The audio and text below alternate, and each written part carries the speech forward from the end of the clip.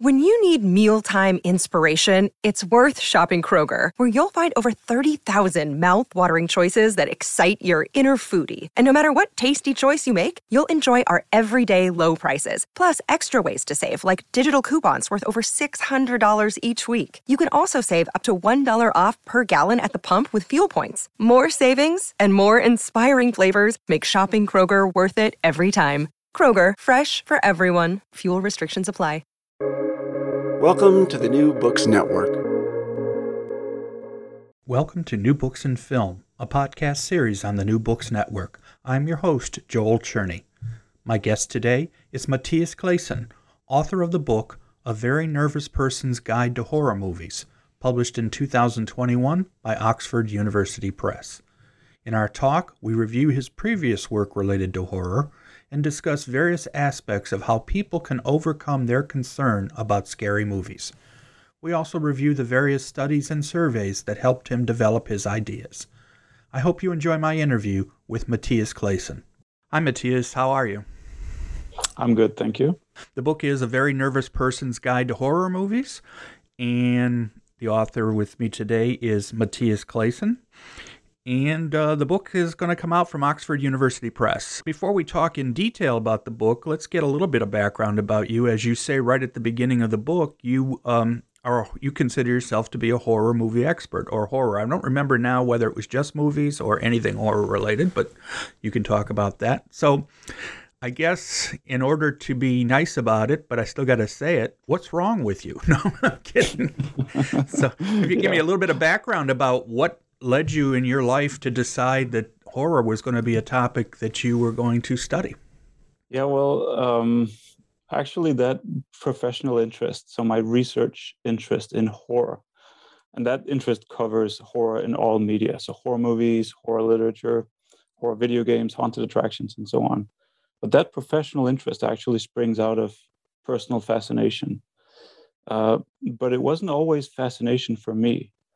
And I have these very distinct, vivid memories from my own childhood of being terrified by ghost stories, of watching horror movies that really scared me very, very badly. But I think even those overwhelming experiences with scary stories sparked an interest in me, made me think about the big why. Why do people do this stuff? Why do people spend time and money to be frightened witless by movies and books and so on? So I think I was probably in my teenage years when I started truly being, truly positively engaging with horror, getting actual pleasure out of watching horror movies and reading books by Stephen King and Edgar Allan Poe and Lovecraft and all the other greats. Yeah, it's interesting. I mean, I don't consider myself to be a horror fan, so to speak. I have seen plenty of horror movies, although I tend to go with older ones because, frankly, I don't like gore, and a lot of the newer movies seem to depend a great deal on that. You've been able to access Western horror films, so to speak, because your book pretty much just sticks to, and most of the material you've written in the past is pretty much sticks to that type of horror film versus all the other material that's out there from other countries. Is that right? That's right. But that's partly because I work in an English department, so I have a kind of an obligation to focus on English language, literature, and films. But it's also where my interest lies. I mean, that's the stuff that has always interested me. But there has never been an issue with availability, especially not in this globalized world. I mean, you can stream pretty much anything. Yeah, I was about to ask you because you even talk about it in the book. You mentioned The Haunting of Hill House from Netflix. So clearly these days are probably the golden era for being able to get a hold of material from all kinds of eras, not even just current. I mean, older material is very easy to find. And if it's old enough, you can often find it without having to pay a cent for it. So if it's really old, like silent films and things like that. That's right. So where do you are currently and have been, I assume, for quite a while at say it to me again. I know I asked you before. I want to make sure I get it right. It's Aarhus University, or is it University of Aarhus? Which way am I supposed to be taking? Well, it used to be University of Aarhus, but now it's Aarhus University. So, Aarhus. Yeah. And you've been there how long? And you're obviously, as you pointed out, you're in the English department, but I assume you're also able to do work within your field in your everyday life. Yeah. So I've been at Aarhus University for a very long time. I enrolled as a student in the English department back in 2001, and then discovered during my studies that there was something here. There was something I wanted to keep doing, studying literature, studying films.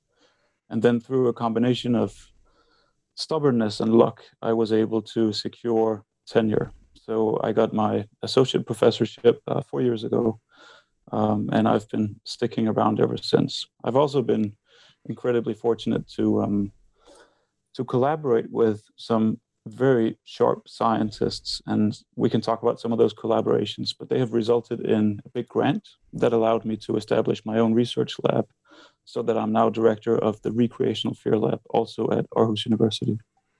Yeah, that's one of the things about the book, and we'll get into it, is that you talk about horror, but you also bring in quite a bit of sociological, physiological, psychological aspects and studies. It's not, it's definitely what we would call an academic approach, a scholarly approach to the topic, although obviously you include many of, popular information, and you even say that right at the beginning, that you're hoping that this is a book that would reach across lines as far as what it includes. And this isn't your first book on the topic. What was your previous book was from 2017, and it was also related to horror. What was that book? That's right. So I did a book in 2017 called Why Horror Seduces, also with Oxford University Press. But that was more of a classic academic monograph. I mean, right. I tried to make it sexy. I tried to make it approachable in terms of language and style. But that book is one long argument for approaching the academic study of horror in a specific way. So that's one of the things I've been working on for a long time, is trying to integrate biology and psychology into the study of horror. So that was basically the mission of Why Horror Seduces. I've also done a couple of books in Danish, but I don't think they would be as interesting to our listeners. Well, we have worldwide, but I agree with you. Probably very overall, many of our listeners probably don't speak Danish. So, but I know you've done a lot of writing, and I also saw a number of your appearances. You've done all the you're very wired into video and social media. So the good thing is, and I think you even mentioned it in the book, that you actually use some of that wiring to help you with some of your research that you've done for some of the studying for this book, where, as we've already said, you do a lot of material that is based off of research and other kinds of surveys and such, and we'll get into that in a second. And then, of course, you have a it's TEDx, I guess is officially what you call it. There was a TEDx talk that I know is very well known, and that's great to see too. So there's plenty of information about you out there that people can go to if they want to learn more. So yeah, what was let's talk about the book now. Obviously, what was your reasoning? As I've mentioned and we've talked about already, your book starts from a why question, obviously, is why do people watch horror films? And because obviously there are people out there who will come right out and say they don't like horror films, and I'm going to be honest, I'm one of them. I don't think I've watched a current horror film in a while. Not that I don't want to, I agree with you at the beginning. You said you don't really want to watch horror. You don't like watching horror films by yourself. But it's also the idea that I'm very picky about what I'm going to watch, because as I mentioned earlier, I don't like gore. And unfortunately to me, many current horror films seem to be based on that more and more, but you can tell me more if I'm wrong on that. But so let's get into that a little bit. What kind of studying or what kind of surveying did you do to try to come up with your initial chapter where you talked about what's the big deal and who watches them? Right. But the idea for the book actually came from my editor at Oxford University Press, an incredibly nice and very smart guy called Norm Hershey. He asked me, why don't you do a book on horror movies directed at people who are interested in horror movies, but also kind of nervous about them? And I thought that sounded like a great idea, and that's when I used my online network, as you said before. So I would ask on Twitter and on Facebook if people were nervous about horror, and if so, why.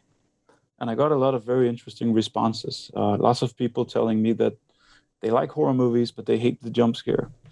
Or like you, they enjoy scary movies, but they really don't like the gore. Or they are afraid of having nightmares or flashback memories from the film. Or they're nervous about the moral structure of horror movies. And so I started collecting all of those responses and sorting them into categories. And that categorization of responses became the chapter organization of the book. So there is a chapter on who watches horror movies and why, a chapter on jump scares, psychological health, physical health, morality, kids and horror movies, those kinds of things. So that was really helpful for me to get an actual sample of actual concerns about horror movies, which I could then address in the book. Yeah, because right at the beginning, you as I said before, you did a lot of work in compiling, but also reviewing other studies related to, as they say, sociological, psychological, and those kind of things. And of course, that becomes an important part. So even though there's a lot of information in this book related to your own research, but you also made sure to make the most of other studies that have ever been out there so that you try to draw it together as much as possible. Like I say, what's interesting is I've seen older horror films. I still remember I saw Exorcist when it came out. I saw Jaws when it came out, and Halloween when it came out. And the funny part about it is those films, I mean, I don't consider them to be similar to the kind of films now. So that's why, and as I said before, I could be completely wrong since I tend to avoid them, but that's what we're talking about, people who are nervous. So one of the things you talk about, and this is as you pointed out, is the way things are set up. People, whether they watch horror films or not, but particularly if they don't, they have preconceived notions as to what horror films will do to you. And one of the things you do talk about is that you have a lot of studies to try to show when people were probably right about that and when they weren't. So let's talk a little bit about various aspects that you talk about in the book. And the first thing you talk about are jump scares, and that's what you call it. Other people have different names for it, but the concept should be pretty obvious. And that's when something happens unexpected and you're not prepared, or at least in theory are not prepared, and it's the thing that jumps out at you, so to speak, and unexpectedly. It's a scary face, a monster, or anything else. So jump scares are obviously these days become the norm almost in horror films, I would think. When did you, in your discussion and your review of jump scares, do you feel like they've become the most important part in many ways of horror films, or the average horror film depends on jump scares, or are we still looking at filmmakers who are not always depending on that in order to get fear? Yeah, that's a good question, and I think the answer is going to be a little bit complicated. But I thought jump scares were interesting because everybody has an opinion on jump scares, and most people that I've talked to feel that jump scares are a cheap trick that a horror movie maker can use if that movie maker doesn't have anything better to do, pretty much. Most people feel that horror movies that rely on atmosphere and suggestion and the gradual buildup of dread, that's the real art, and that jump scares are just cheap tricks. But I hope to one of the things I hope to do with that chapter was to sort of redeem the jump scare because some of the most effective jump scares in modern horror movie history are very tightly choreographed cinematic effects. And I see why they're perceived as cheap, because what a jump scare will do is that it will exploit a so-called startle response that is wired into human nature, but that we share with a bunch of other animals. So you can expose a cat to a jump scare, or a rat, or even you can make a tiny jump scare on a snail if you come across a snail, and those different species react in pretty much the same way. So it's a really very basic and evolutionarily ancient mechanism that protects us from sudden danger. And horror movies can take advantage of that mechanism by exposing us to some kind of sudden stimulus, usually a combination of an image and a loud sound. And it's true that I found some statistics that show that the jump scare has become more frequent in horror movies. So in the 1960s, there was, on average, I think about 2 jump scares per horror movie. Nowadays, it's more like 10 jump scares. And some movies have a lot of jump scares, like It, recent movie based on Stephen King's classic novel. Mm-hmm. It's full of jump scares, and you're kind of a smoking wreck once you're done with that film, because it keeps just zapping your nervous system. But one thing I found it difficult to do in that chapter on jump scares was to provide any kind of advice on how to mitigate the unpleasantness of the jump scare. And that's because the startle response is so basic, you really can't control it, that there is very little you can do to avoid being jump scared, to avoid being shocked by a jump scare. Small amounts of alcohol seem to dampen the startle response a bit. And of course, the context in which you watch a horror movie also plays in. So there is a difference between sitting in a movie theater where it's dark and a huge screen and an awesome sound system and being jump scared, and then sitting at home in daylight watching something on a small screen. So for people who want to watch horror movies but don't want to be jump scared too bad, they should probably watch horror movies at home.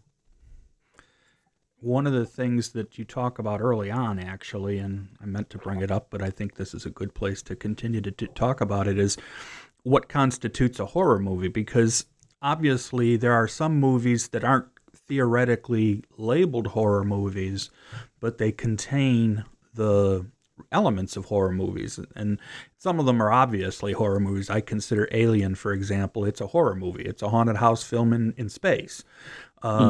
Jaws is a horror movie, even though there's nothing it doesn't have to be supernatural for order for it to be a horror movie. Now, people can disagree on different things, but I think in both of these cases, they share the jump scare. Both films have jump scares. And do you feel like, obviously other films have jump scares as well, non-horror movies. I guess what changes something from being a horror movie to being just suspenseful or a thriller that just happens to, for example, include jump scares? Right. That's a really tough question. Actually, it's a question I've been trying to sidestep for my whole career. It came up in my PhD defense 9 years ago, because I wasn't able to come up with a really good, solid definition. I just said, horror movies are movies that are designed to scare the audience. But you're totally right. You can find the elements of horror in things that are obviously not horror. Jump scares, monsters, scenes that are anxiety-inducing. So I guess it's really a matter of how much of that horror material is in a given movie. So it's perfectly conceivable to imagine a movie that's 90 minutes long and has a 2-minute horror scene, but the rest is comedy or science fiction or something else. So I guess it's a matter of substance or frequency. And then, of course, there are hybrids like horror comedies. Gremlins, for example, a modern classic that has horror elements and comedic elements. And that spooked a lot of kids because many children went to see that film. So it's very difficult to come up with a good definition, I think. And the borders between horror and neighboring genres like thriller and suspense films, those are very kind of porous borders. And actually, sometimes people will put the thriller label on a movie that is, to everybody else, obviously a horror movie. It happened with Silence of the Lambs when it was nominated for an Oscar award. Everybody was very eager to not call it a horror movie because there are certain prejudices associated with the horror genre. So it was labeled a thriller instead, which sounds more culturally acceptable, I guess. Yeah, I think when you ask the average person, especially if they're not a horror expert or somebody who watches them regularly, they would probably say there has to be some sort of a supernatural element or a ghost or those kinds of things. But as we know, there are plenty of films that definitely count as horror but aren't in any way, shape, or form. They're all quote unquote realistic, so to speak. Very little, if anything. When, as far as filmmakers who don't use jump scares that much, who would you think, in your own opinion, are particularly great horror filmmakers, but don't depend particularly on jump scares, or don't that much? Can you think of anybody that you would come up with that would you say is a great horror film director, but didn't really depend that much on jump scares? Hitchcock comes to mind. Hitchcock did some horror movies like Psycho and The Birds, a lot of suspense movies as well. And he has the occasional jump scare. There is a very famous scene in Psycho involving a certain mother and a chair that gave a lot of people a jump scare. So that would be one example. I think one of my favorite horror movie directors is John Carpenter, who did Halloween and a bunch of other horror movies that are now considered classics. And he uses the occasional jump scare, but he relies much more on atmosphere and a kind of slow burn tension build to affect his audience. So those would be two examples. Right. Actually, I think you pointed out quite well about Hitchcock, because Hitchcock tended to let you know in advance that something was coming. It's the infamous MacGuffin story where there's got to be a reason, and if you know about it in advance, you're going to be more likely to be the tension will go up because you know it's coming. And obviously, a Carpenter to a large extent went that way as well. As you say, Halloween doesn't really have many in the sense of jumping out, at least that you weren't expecting, because Michael Myers was around. It's just a matter, okay, when's he appearing? And so that wasn't completely surprising when it happens. And in fact, Halloween has absolutely no supernatural elements till the end. I mean, if you think about it, until he gets shot and falls down and then suddenly disappears, it's really not supernatural. But you're right, it doesn't have and jump scares.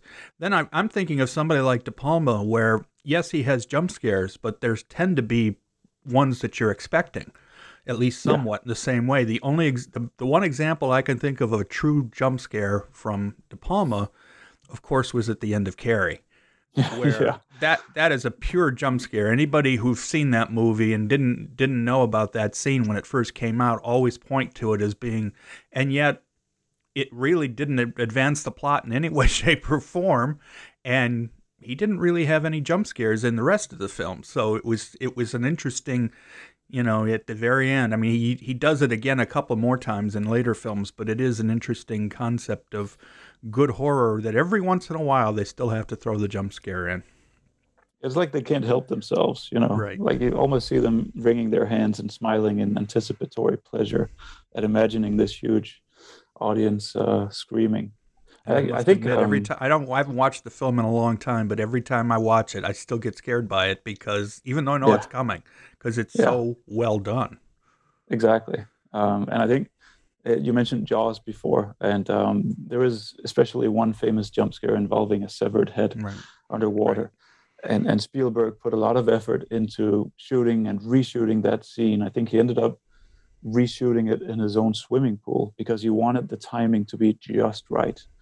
And then when the film was screened, And people, they screamed and they ran out of the movie theater. And there was one guy, according to legend, who ran out of the movie theater and vomited and ran back in. And Spielberg saw this, and he said to himself, that's when he knew he had a hit on his hands. Right. And that was the jump scare scene that really worked.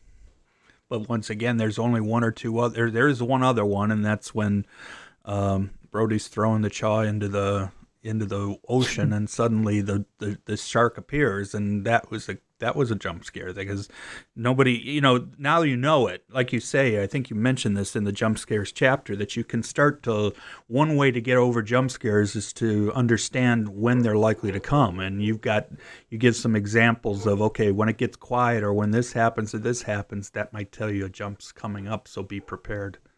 Exactly. Yeah. It's about learning kind of the grammar of the horror movie, and once you get that grammar or syntax down, the basic structure or rhythm, you can start anticipating the jump scares. And that's one way in which you can steel yourself. It doesn't completely extinguish the startled response, but it can moderate it slightly. So then the next two chapters deal with two aspects related to horror films. The first is mental health, and the second is physical health. And you give some examples. Let's start with the mental health chapter of people who, and I think your general point is people who already have some issues, particularly psychological issues, are likely to be affected, could be likely to be affected by horror films. But what about the average person? What was your take after doing your research on it? Right. Yeah, so that was one concern that I've been coming across quite a lot, is that horror movies are potentially psychologically harmful, that they can damage people permanently. And I've come across a few articles in the scientific literature that talk about cinematic neurosis, which supposedly is when people are clinically traumatized by horror movies.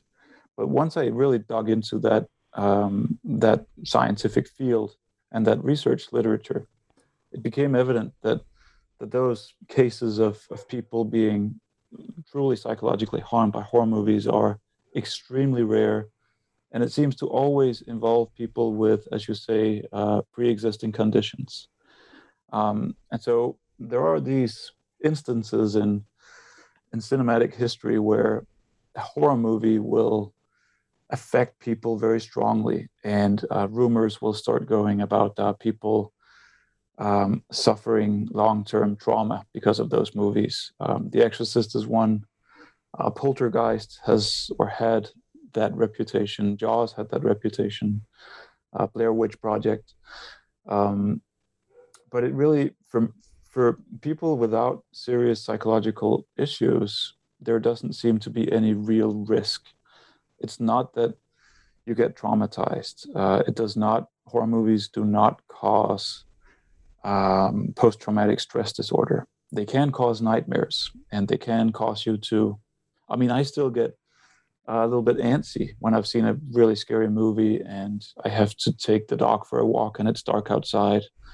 Sure, I can feel my anxiety levels spiking, but that's to be expected. That's the horror movie setting that whole fear system into action.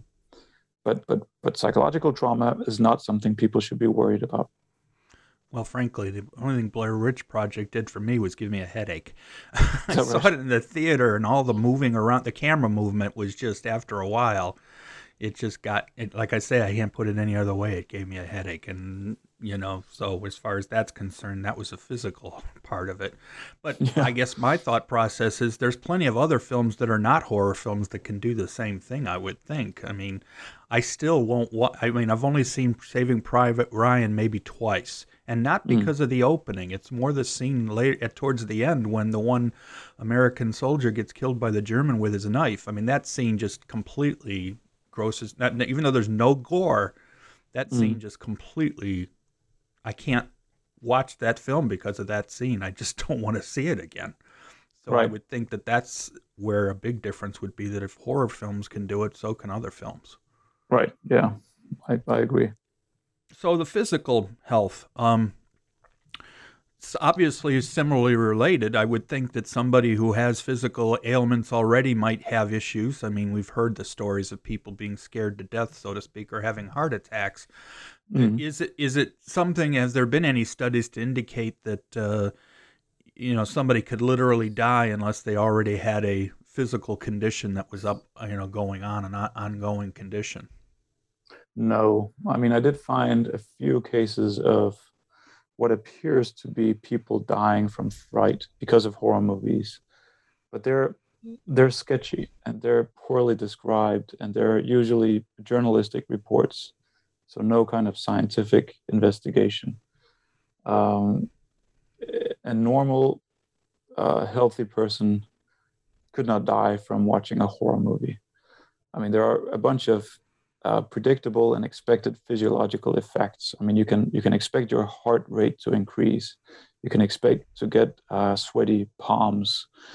Your hairs might stand on end, all those kinds of things. But it's not the case that your heart is going to stop from fright.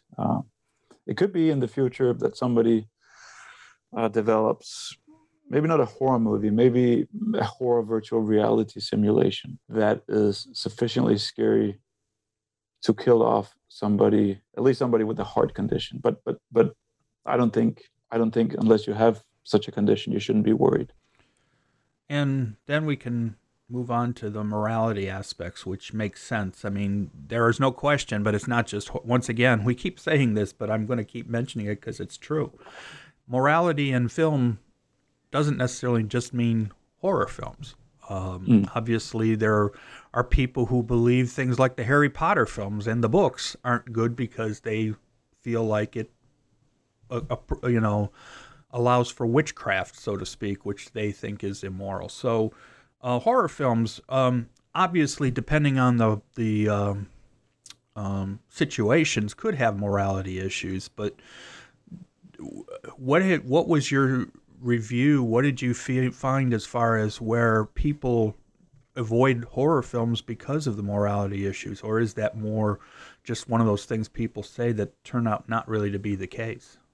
Yeah, I think it's a common concern that horror movies aren't only psychologically harmful, they are morally corrosive.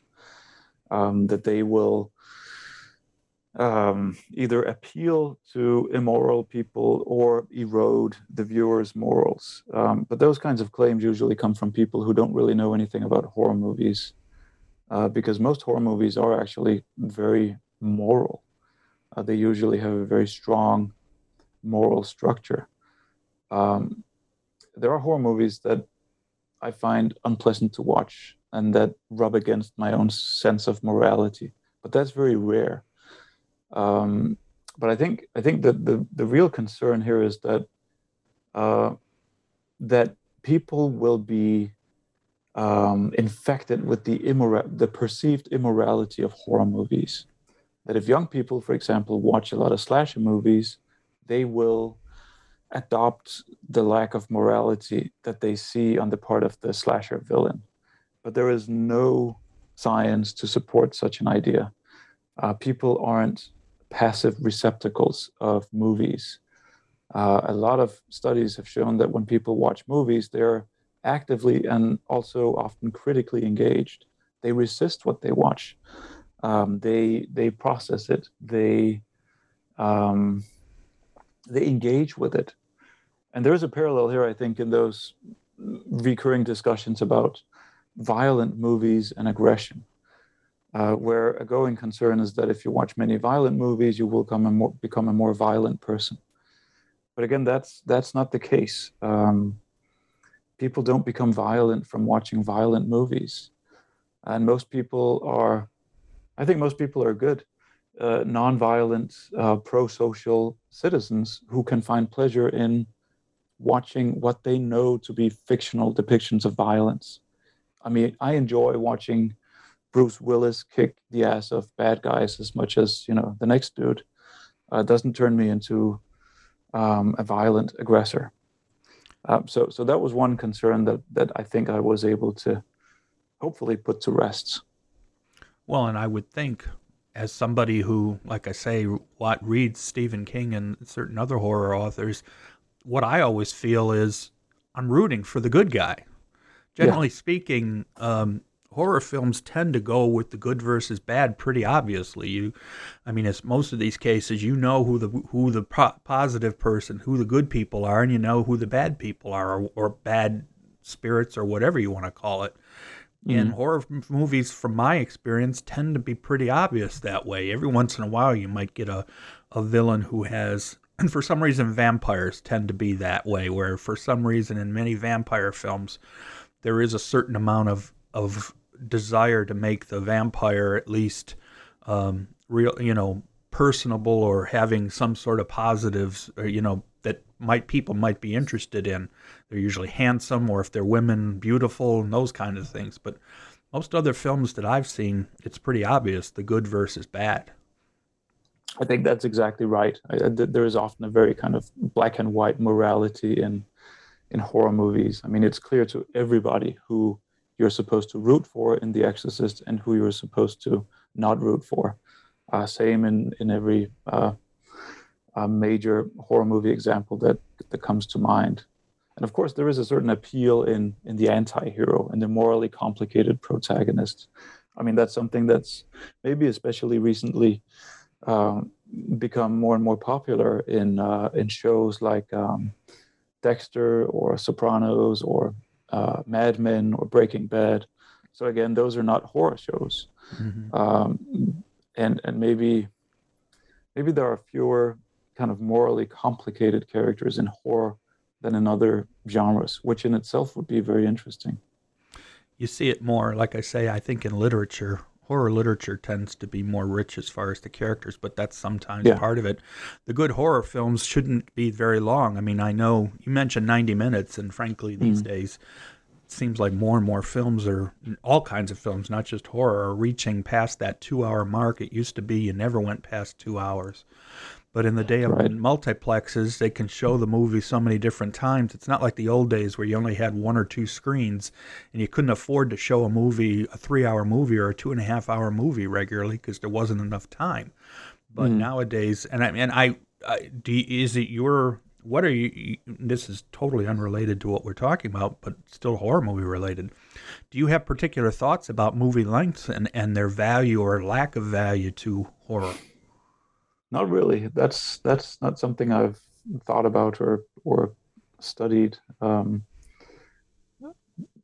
it does seem to be the case, certainly, that horror movies get longer and longer. There might be a kind of counter movement because I think some of the independent productions that are, it's a really good time now to be a horror fan because there are so many good horror movies coming out from studios like Blumhouse and A24 and a bunch of American studios, and those movies tend not to be very long. But sometimes, the It movies were much too long for me.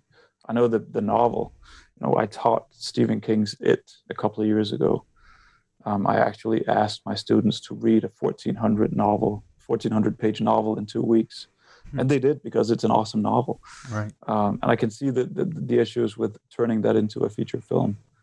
But I still thought they overstayed their welcome a little bit.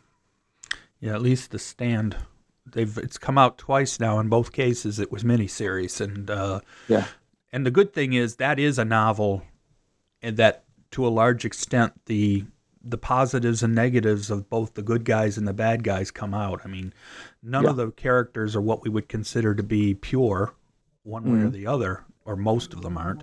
So it becomes pretty obvious the way they made them, both of them, both the original miniseries and then the later one, were able, because they went longer, to take advantage of that in order to make real characters as opposed to the good versus bad. Even though in the end, the movie, the whole story, the whole book and the films are good versus evil. That is the key to the whole thing. It is, but it's still, I think you're right that these metaphysical forces of good and evil, they both have their peculiar attractions. And some of the most interesting characters in The Stand are torn between those two forces. Like Harold Lauder, for example, who of course goes over to the dark side. But that actually the old miniseries, Mick Garris's The Stand, that was what really turned me on to horror. Almost, what is it, 25 years ago. Right. And then I read The Stand by Stephen King, and then I read everything by Stephen King.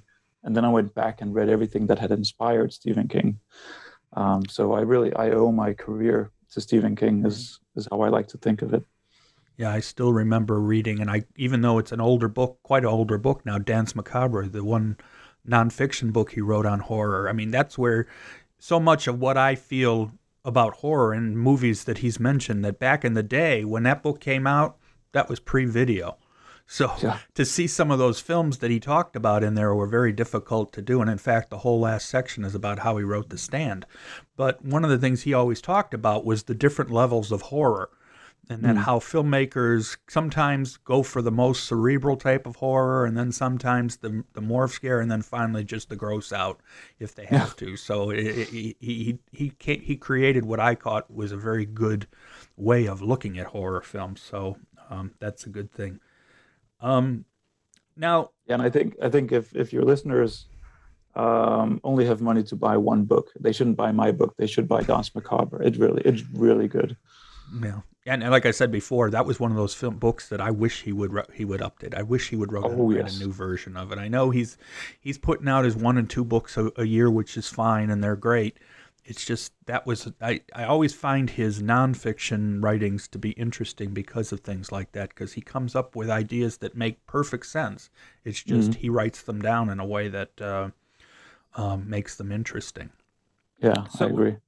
So then we talked about morality, but the next chapter then discusses the idea of intelligence, and people who aren't intelligent are more likely to watch horror films. That's the idea, is that supposedly people think that you have to be a little lower in intelligence to watch horror films, and I think we've pretty well already taken care of that in many ways. But do people in reviewing, do you have people who sort of don't want to admit that they watch horror films because they're afraid it'll make them look less intelligent? Yeah, I come across that fairly often. Again, one of these biases or prejudices that people who like horror are unsophisticated or dumb or unpolished, uncultured. And there are some studies that find that there is a slight correlation actually a negative correlation between educational attainment and horror preference, which is to say that horror fans, statistically speaking, on average, tend to be slightly less educated than non-fans. I don't think that says anything about intelligence. I think it says something about prejudice. I think if you have a very long education and you work like like I do in a university, you will be surrounded by a lot of snobs who look down on horror, and you might be unwilling to admit that you enjoy being scared by movies about zombies and serial killers and masks and so on. But the thing is, it could be that this prejudice has to do with the fact that horror movies target what seems to be primitive emotions, fear, anxiety, disgust, those kinds of emotions. But for one thing, I don't see what the problem is. I mean, most people expect to be emotionally moved by movies, no matter what genre. You want your emotions to be brought to life. You want to laugh or cry or scream. And secondly, the best horror movies don't just appeal to emotions, they appeal to the intellect as well. I mean, there are very clever horror movies out there. They also appeal to the aesthetic senses. I mean, you can watch a really good horror movie and marvel at the way in which it's made, marvel at a certain shot composition or the mise en scène in a particular scene, or the acting. So yeah, that's another unfortunate prejudice that horror and horror fans suffer under. I think also, to me, it depends also on the films. I mean, we know that, at least in the United States, Hollywood uses a pretty tried and true method of when they bring out some of the horror films. It's usually right after a major season. So, for example, not unusual in September we see a lot of horror films. Not unusual in January we see a lot of horror films because they've brought out their blockbusters. Now they have to try to still keep people in the theater, and so they'll bring out some of the worst horror films in the world just to get people into the theaters. And I think when you look at horror films, to put them all into the same camp and say they're all bad, you must be stupid to watch any of them, is pretty bad, given that, as you point out, some of the greatest directors and writers have continued to write in the horror genre, and we continue to get good horror films coming out, not just what we would call the to use an English word, schlock, although it's probably Yiddish, so the bad stuff. Yeah, exactly. And I do think that life is too short for bad horror movies, and I do think there are more bad horror movies out there than there are good horror movies.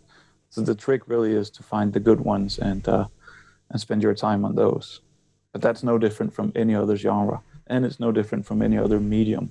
I mean, there's plenty of bad literature out there, so don't waste your life on that. Right. Well, I wanted to ask you a quick question, slightly off. Well, it's on the topic of horror. When you think of horror, older horror films, and I mean, I don't know how, I mean, obviously I consider you to be an expert in horror.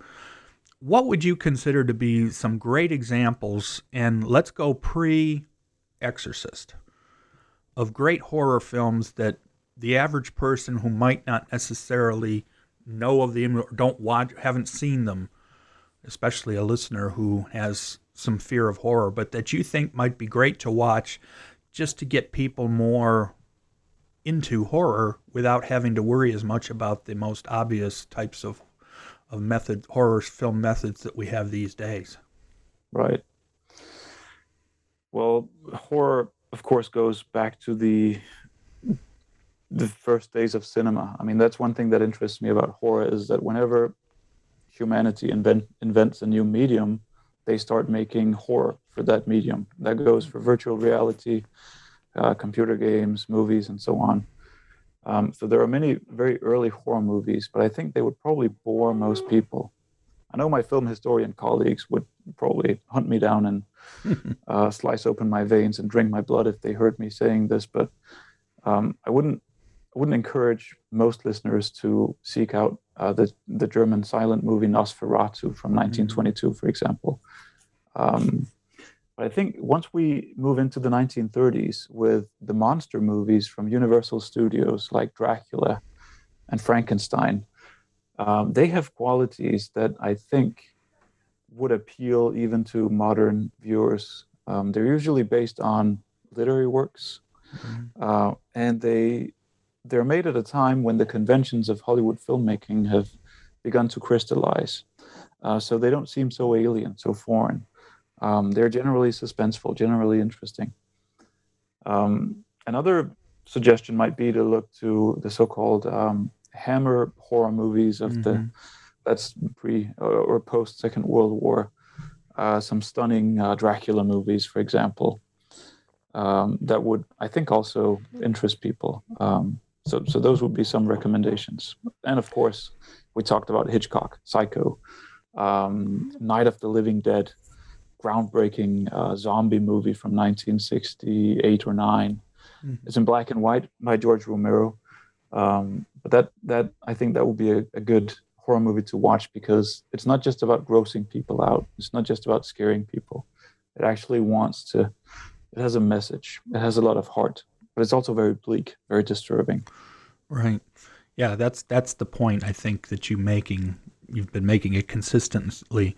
The good horror films are the ones that have messages to them, even if sometimes the message isn't as obvious. Sometimes they hit you right on the head with the message. But we think of the sequel to Night of the Living Dead, Dawn of the Dead, which of course is much gross. It's in color, and suddenly it's got a lot of gross parts in it. But the concepts and the ideas of the zombies walking through a shopping mall is just is pretty obvious. But still, it's an interesting way of looking at back at the time that movie came out, consumer society, so to speak.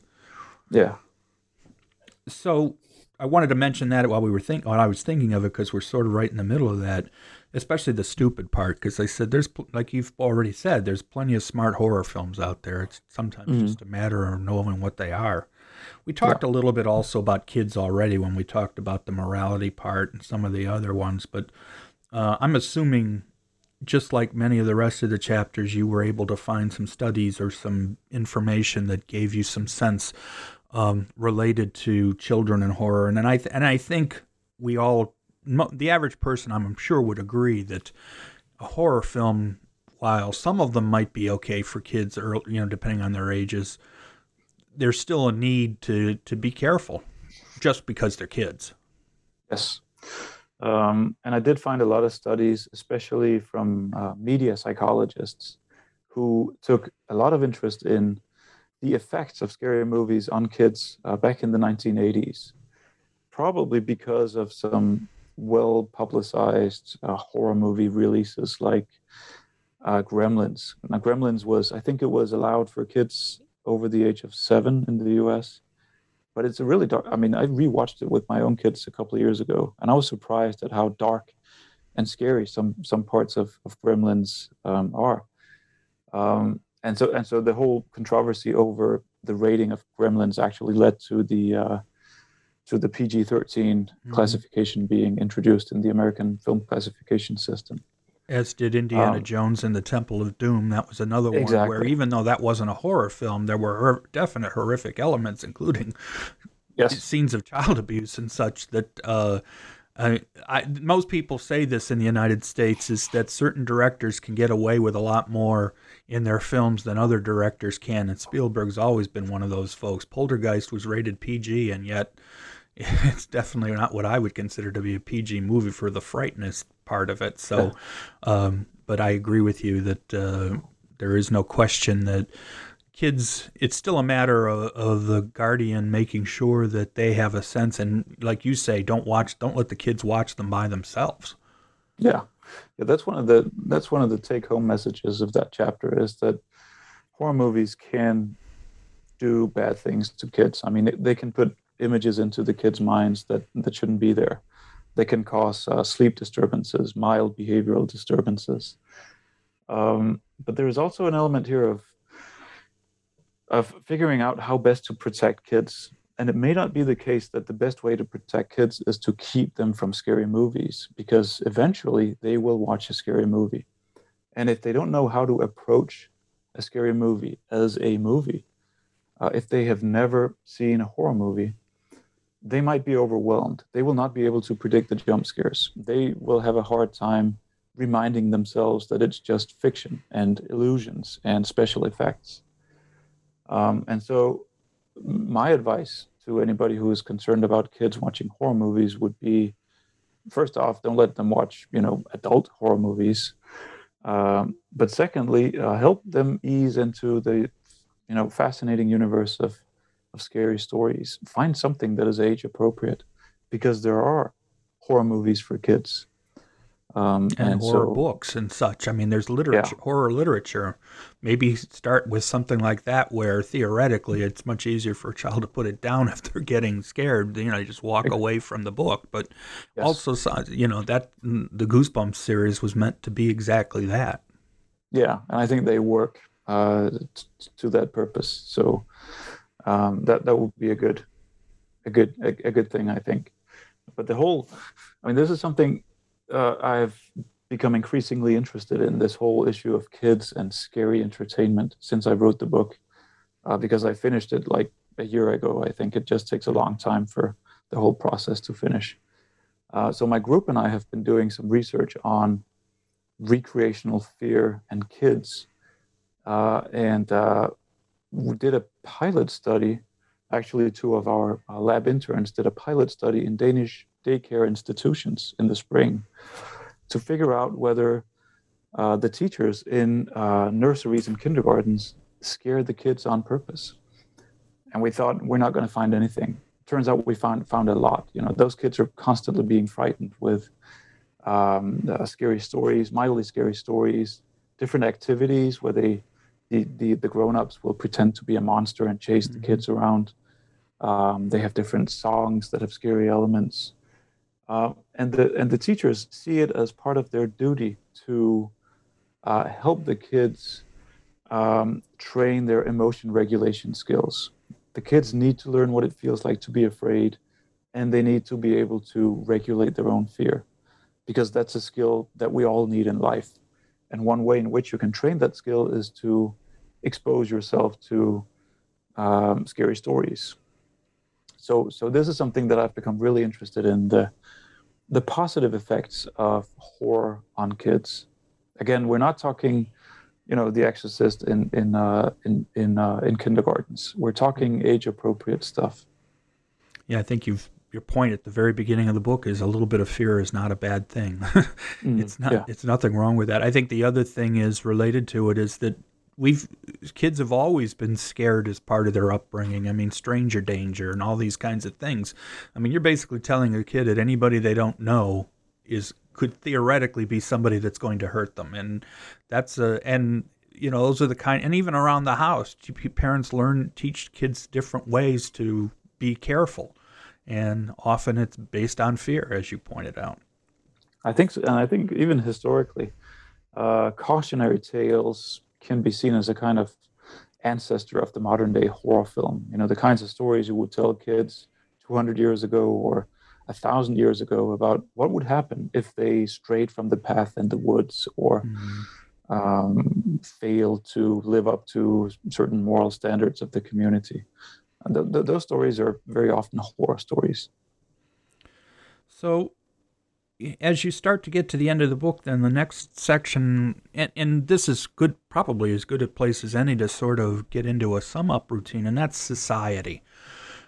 One of the things I've always wondered, or maybe I've read it in the past, or I'm just not sure, is that are there indications that horror as a genre in film goes up and down depending on the way society is working? Like right now, we're in the middle of a pandemic that we thought was hopefully coming to an end, but didn't. This last year and a half has been incredibly stressful for people. And then the 30s, when some of the earliest monster movies came out, was right in the middle of the Depression. But then there are other times where theoretically society's going reasonably well. Do we see as much horror during those, or is it something that tends to focus more on times where things aren't necessarily as good? Yeah, that's a little difficult to say. I think all horror scholars would agree that horror movies are symptomatic of their societal, historical context. So they reflect certain things in society, and they certainly go up and down. And in the last year, 2020 was one of the best years for horror ever, which is on the face of it paradoxical, because why would you want to be scared by a movie if you're finding existence itself to be scary? But that points to, I think, a potential kind of therapeutic potential of or ability of horror movies, that they can help us confront anxiety, but in a kind of contained, controllable, safe context. So I do think that times of crisis are maybe especially conducive to horror movies. They provide good soil in which horror movies can grow.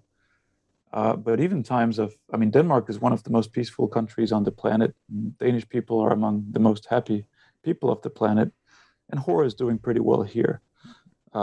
So it's complicated, and it's hard to say which kind of social or cultural context is more conducive to horror. But it's certainly the case that times of crisis do seem to be nourishing of scary movies. So then, in the end, you basically you've presented your information to the reader, and now you're finally getting to the point of saying to somebody, okay, they want to know, okay, what should I do then? If I'm really ready, and then you give some ideas, which we don't need to go into great detail because I think most of your points are pretty well made, including going all the way back to the beginning of the book, which is maybe if it's your first horror film, you don't watch it by yourself or you watch it at home. But based on what your research has done, what would how do you tell somebody that you should try horror films And do you give specific suggestions to particular films, or is it more of a matter of telling people what to expect and be prepared for? It depends on who's asking and what exactly they're asking. I give a lot of lectures to public lectures, and people who would never watch a horror movie sometimes show up because they're interested in why other people are fascinated by those movies. And sometimes they will ask me those kinds of questions. And I usually tell them what to avoid, like those, gory, high jump scare frequency horror movies. And then suggest one or two horror movies that are clever and well made and so on. But that's mainly for people who have an impoverished understanding of what horror movies are. And of course, those pieces of advice that you mentioned before, think about the context in which you're watching the movie. Be very aware of sound levels and lighting in the surroundings. Watch it with people you trust and like.